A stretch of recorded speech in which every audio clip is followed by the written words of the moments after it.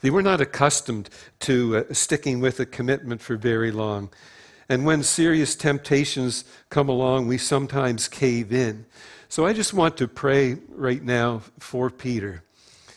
Father, we just thank you for the incredible gift of grace that you've given to us. We thank you for this time of year when all churches throughout this world that you've created are concentrating upon the death, the burial, and the resurrection of your Son. And Father, we just thank you for the people that were in our lives and discipled us and shared that message with us. But Father, one of us is hurting right now, and that is one of our elders, Peter Boyer. And Father, he has been told that he could have a transplant of his liver, but he also has to maintain being a good candidate for all of this. So, Father, we're praying, first of all, for healing, and we realize that you are the great healer, and if you so decide, you can heal him right now.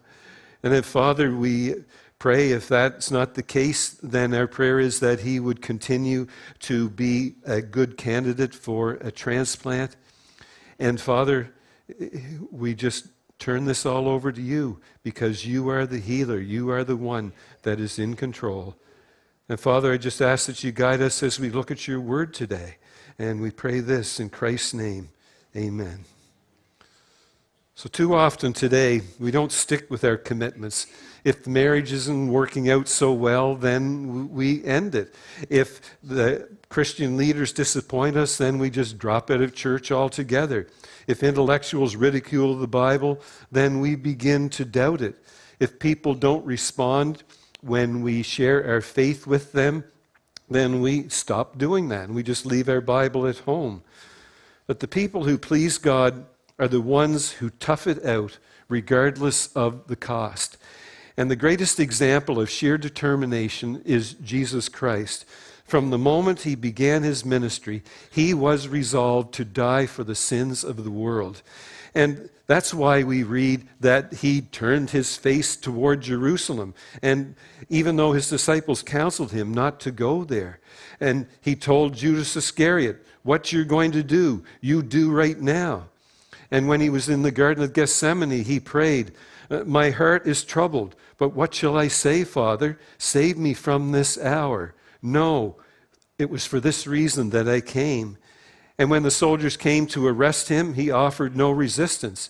He said, nobody takes my life from me. I lay it down of my own accord. So today we're going to look at a series of religious and political trials that Jesus underwent. And each trial results in a guilty verdict, not because the enemies are so clever, but because Jesus was actually resolved that he was going to the cross. And I hope that as we review his determination to die for us, that we will be more determined to live for him, regardless of what adversity we're facing. So first of all, we see Jesus enduring the mockery of the soldiers. And we're in Luke 22, verse 63 to begin. The men who were guarding Jesus began making fun of him and beating him. Now these soldiers were there to make sure that Jesus didn't escape. But they thought, okay, let's take advantage of the time here. And they just relished the opportunity to exploit their power over Jesus, even though he hadn't been declared guilty yet. So they ridiculed him, made fun of him. When they got no responses, they struck him with their fists. Verse 64 says, they blindfolded him and said, prove that you are a prophet and tell us who hit you. They said many cruel things to Jesus. So this anti-Jesus crowd hated him so much that they were determined not to just defeat him, but they wanted to belittle him as well.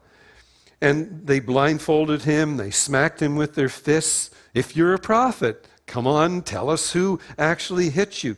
And they would do that over and over again. And I bet at that moment in heaven, there was a whole legion of soldiers that drew their swords, and they were ready to come down and just kind of take care of this earth place altogether. But he was resolved to put up with the mockery of the soldiers. And if we are followers of Christ, sometimes we have to put up with the mockery of others as well. If you're a Christian leader, you're going to be mocked and ridiculed. If some of it may be good-natured, I seem to get a lot of that, but other times people experience mean-spirited criticism, and it's hard to accept. And Jesus said to his disciples, "No servant is greater than the master. If they persecuted me, they'll persecute you too."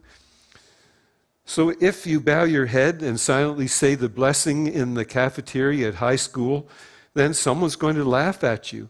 If you're in the college classroom and you say, "Well, I actually believe that there is a creative designer of the earth," you'll be laughed at. If you take an ethical stand that negatively affects the bottom line of your company, you're going to get a hostile reaction. If you refuse to take part in a party activity because you believe that's a sin, you may get excluded from that group altogether. If you get baptized by immersion, there may be some members of your family that oppose you. When that happens, we're tempted to retaliate in some way. But the lesson we learn from Jesus is, don't retaliate. Leave the justice thing up to God. That's what Peter spoke about when he said, "This is what you were called to do, because Christ suffered for you and gave you an example to follow. So you should do as he did." He had never sinned and he had never lied. People insulted Christ, but he did not insult them in return. Christ suffered, but he did not threaten. He let God, the one who judges rightly, take care of him. So Jesus endured the mockery of the soldiers without retaliating. Now, you're not going to get any funny stories in this message today because I couldn't think of any that tied into this very serious topic. So at the first service, I said, just laugh every now and then for people that are watching on TV right now. Just give some laughter, even if I don't say something funny. But so now he endures the hypocrisy of the religious leaders. And we pick this up in verse 66. When the day came, the council of the elders of the people, both the leading priests and the teachers of the law, came together and led Jesus to their highest court. Now, this council was called the Sanhedrin, and there were 70 plus people that were a part of this leadership group, and they had rejected the claims that Jesus was the Messiah. They anticipated that the Messiah was going to be a powerful religious ruler, and they anticipated that he would bond immediately with them, not like Jesus bonding with the tax collectors and the sinners. And they expected that this Messiah would come from royal blood and not someone born to peasant parents and placed in a stable. But they actually didn't pay attention to their own scriptures, because Jesus, his parents, both Mary and Joseph, were direct descendants of King David. So it was royalty that he was coming from in an earthly sense. So this group was jealous when he began his ministry. They were threatened and blinded by their prejudice, and they couldn't see who he was. And this group successfully conspired to have Jesus arrested in order to silence him. Now, they conducted 2 different religious trials that night, and one was before the high priest Annas. Now, he had been deposed by the Romans years ago because he wasn't cooperating with them, but he was still highly respected by the Jews, so he held a position with them. And once they got the guilty verdict there, then Jesus was taken to Caiaphas, the son-in-law of Annas, who was younger and not so respected, but he was a pawn of Rome. And both trials were held at night so that the followers of Jesus wouldn't find out about them until they were over. And they'd already had trouble with one of Jesus' followers. There was an incident in the Garden of Gethsemane with a sword, and they thought, if that happened there, just imagine if this whole mob was to get enraged. So they wanted to be careful. And their accusation religiously was blasphemy. which in Leviticus chapter 24 says the death penalty would be the charge for that. So picking up in 67, they said, "If you are the Christ, tell us." And Jesus said to them, "If I tell you, you will not believe me. And if I ask you, you will not answer. But from now on, the Son of Man will sit at the right hand of the powerful God." So Jesus knew these corrupt people that he was dealing with. He knows that they had already rejected the evidence that he had given to them. He gave evidence that the Messiah would be referred to as the Son of Man. He gave evidence that the Messiah would sit at the right hand of the throne of God. And then in verse 70, they all said, "Then are you the Son of God?" And all Jesus had to do was say no or keep quiet, and everything would have been fine. He would have been released. But Jesus said to them, "You say that I am." Now, no one stopped to investigate whether his claims were true. No one looked at his miracles, his testimony, the sinless life that he lived. They didn't look at the influence that he had upon people. They just hypocritically found him guilty of blasphemy and deserving death. But Jesus endured that because he was resolved to die for the sins of the world. And as followers of Christ today, we still endure religiously hypocritical people. Christian people are imperfect and will disappoint you along the way. People that you thought were saintly can be childless, self-centered, and hypocritical. One pastor said that he was asked to speak at a convention, and he went the night before so that he could get a feel for the atmosphere, but also because a friend of his was speaking that night, and he wanted to hear him. So he got there, and his buddy started preaching, and then he thought of something that he wanted to say in his message the next day. So he got a piece of paper out and wrote that down. And then later on, he got another idea and wrote it down. And he did this a number of times throughout the message. A couple of days later, he received a message from a woman who was an attendee at the convention. And she wrote, "I really appreciated your message. But what moved me even more was the night before when I saw you taking notes while Rick was preaching. Your humility and continued teachability after all these years is most inspiring to me." And then the guy said, "I've been too busy to write her back," because he loved that compliment and he's living in it. Christian leaders aren't always what they seem. Some are outright phony and manipulate people. Some are well-meaning and then they end up falling morally. And we're all flawed human beings. And the Apostle Paul discovered that. And he said, if anyone deserves special care, it was him. But when he was in prison in Rome, the Christian people forgot all about him that last time that he was there. See, we're in 2 Timothy. "The first time I defended myself, no one helped me. Everyone left me. May they be forgiven. But the Lord stayed with me and gave me strength so that I could fully tell the good news to all those who are not Jews." So being a follower of Christ means that you're mature enough to endure the imperfections of Christian people. And Jesus endured the mockery of the soldiers. He endured the hypocrisy of the Jewish leaders. And then he endured the superficiality of this group of politicians. So in chapter 23 now, in the first verse, "Then the whole group stood up and led Jesus to Pilate. Now, Pilate had made some unwise decisions. He had tightened the restrictions on the Jewish people, and he was not a popular man. He had even murdered some Jews. And the state over which he had control was in chaos. And it was all because of revolutions under his rule in Judea. So Caesar had left him in Palestine, but he was now under probation. And historians tell us that after the crucifixion of Jesus, Pilate was actually banished to Gaul. And while he was there, he took his life. So Jesus was brought before Pontius Pilate for permission to execute.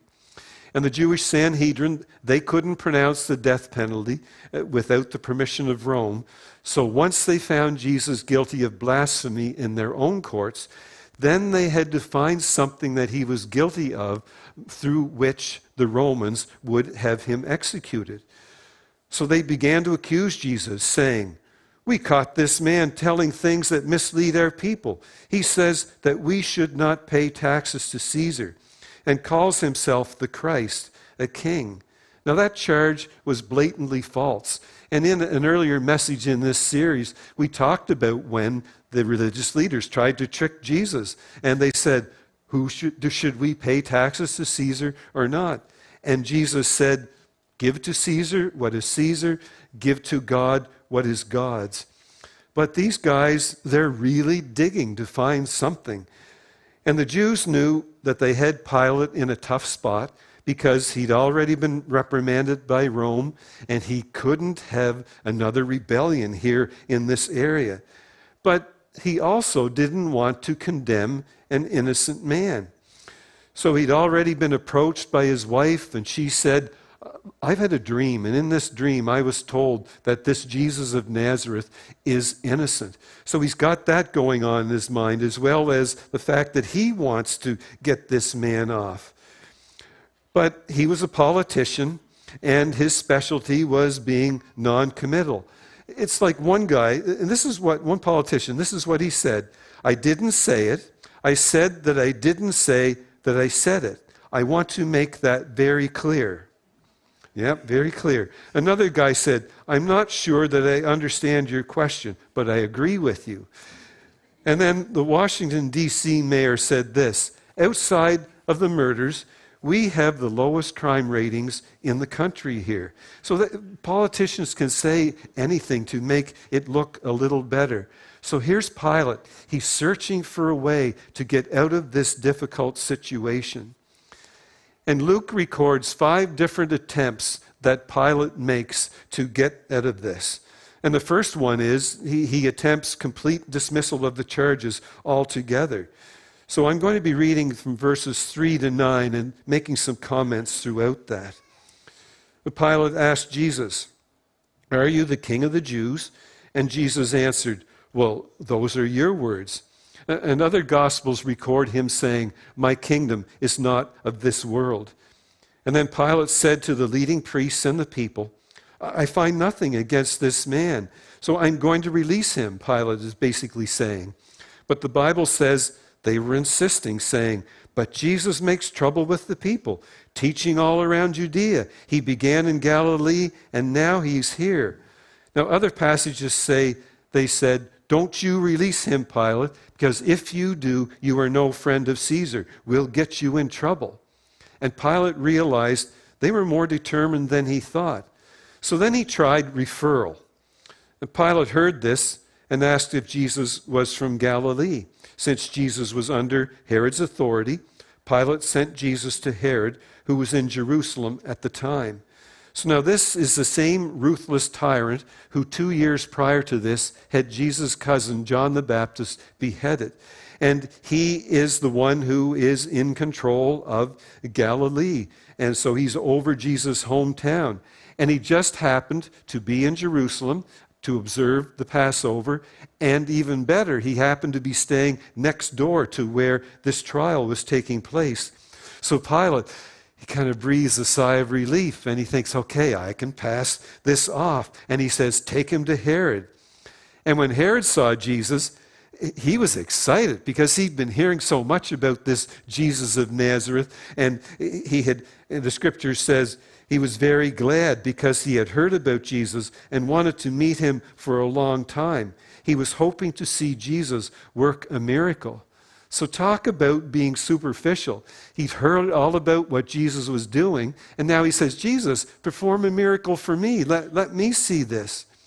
But Herod asked Jesus many questions, but Jesus said nothing. So he refused to use his supernatural powers as a sideshow, and he didn't even speak in response to Herod's questions. So Herod retaliates in anger, and his soldiers made fun of Jesus and sends him back to Pilate. Now, in the past, Pilate and Herod were actually not even speaking to one another. They were enemies. But on that day, they became good friends. Now, Pilate hated to see Jesus come back, so now he tries another tactic, and this one is amnesty.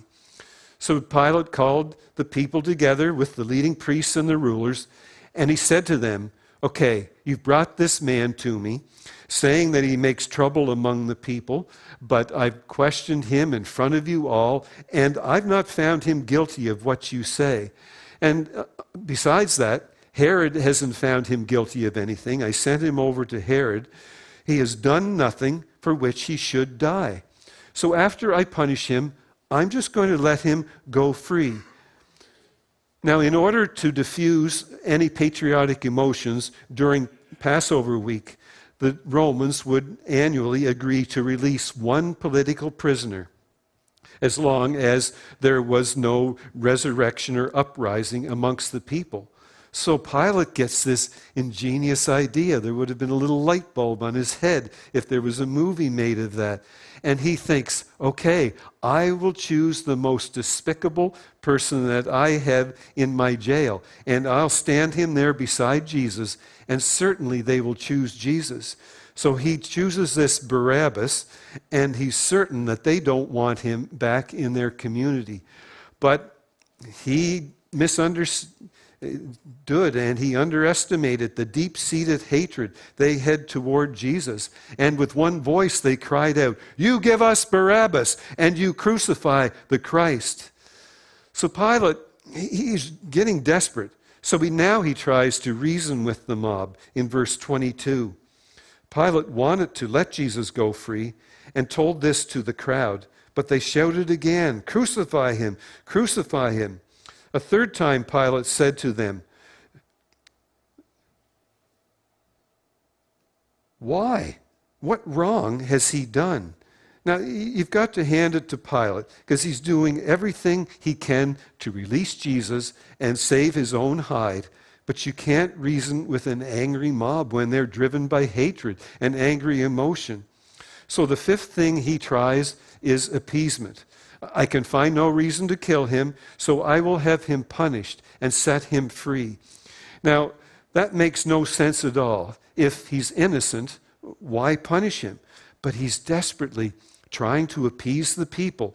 So he's thinking, if I have Jesus flogged, then surely that severe beating will soothe their anger. Now, in our society, it's hard for us to imagine the horror of a flogging, when a leather whip with tips of bone and lead would be ripped across a man's bare back. And William Barclay said, sometimes a wayward blow would rip a man's eye out, and many people would actually die from the flogging. Some went insane.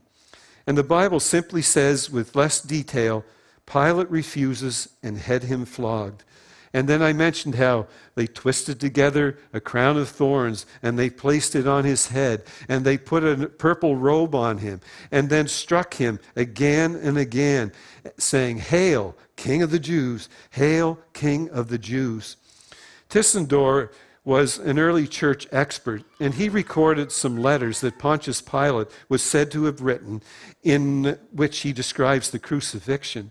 And he writes, "The mother of Jesus was brought to Golgotha, and she looked at the crosses, and her heart was broken, and then she asked, 'Which one is my son?'" So as the lamb was led to slaughter, he was beaten beyond recognition. Isaiah 52 said, "Many people were shocked when they saw him. His appearance was so damaged, he did not look like a man. His form was so changed, they could barely tell he was human." So Pilate had Jesus scourged. Then he brought him before the crowd, hoping that the sight of him would now appease them, that they would now let him go. But almost like sharks seeing the sight of blood, they just became even more and more crazy. And they just shouted, "Crucify him, crucify him." And then he asked, "Why should I crucify your king?" And then they said, "We have no king but Caesar." So here they are hating being under Roman control. And now they're even saying, "We love Caesar and we hate Jesus." So Pilate granted their command. Now his followers of Christ today, sometimes we have to endure the superficiality of some political leaders. They'll say that people come first, but really their lust for power is what comes first. So we don't put our trust in other human beings. We put our trust in Jesus Christ, who was worthy of our total allegiance. Only he endured the cross and died for your sins. Only he will never leave you nor forsake you. In 1980, a 22-year-old cancer survivor by the name of Terry Fox captured the hearts of Canadians. He had lost a leg to cancer in 1977, and he embarked on the Marathon of Hope. And this was an east-west Canada-wide run to raise money and awareness for cancer. And his goal was to raise $1 for every citizen in Canada. So that was 24 million citizens at that time. So he began his run in June in St. John's, Newfoundland. And then he ran from there to the ferry to Cape Breton, took that ferry. Then he ran from Cape Breton to Halifax, and then up to the ferry to Prince Edward Island, took a little tour across PEI, then the other ferry into New Brunswick, and continued west from there. And he was running the equivalent of a marathon a day on a prosthetic leg. And it was just amazing to see him running. Every run was a limp, and you could see the pain on his face. But he was resolved that he was going to complete this mission. And he showed tremendous resolve.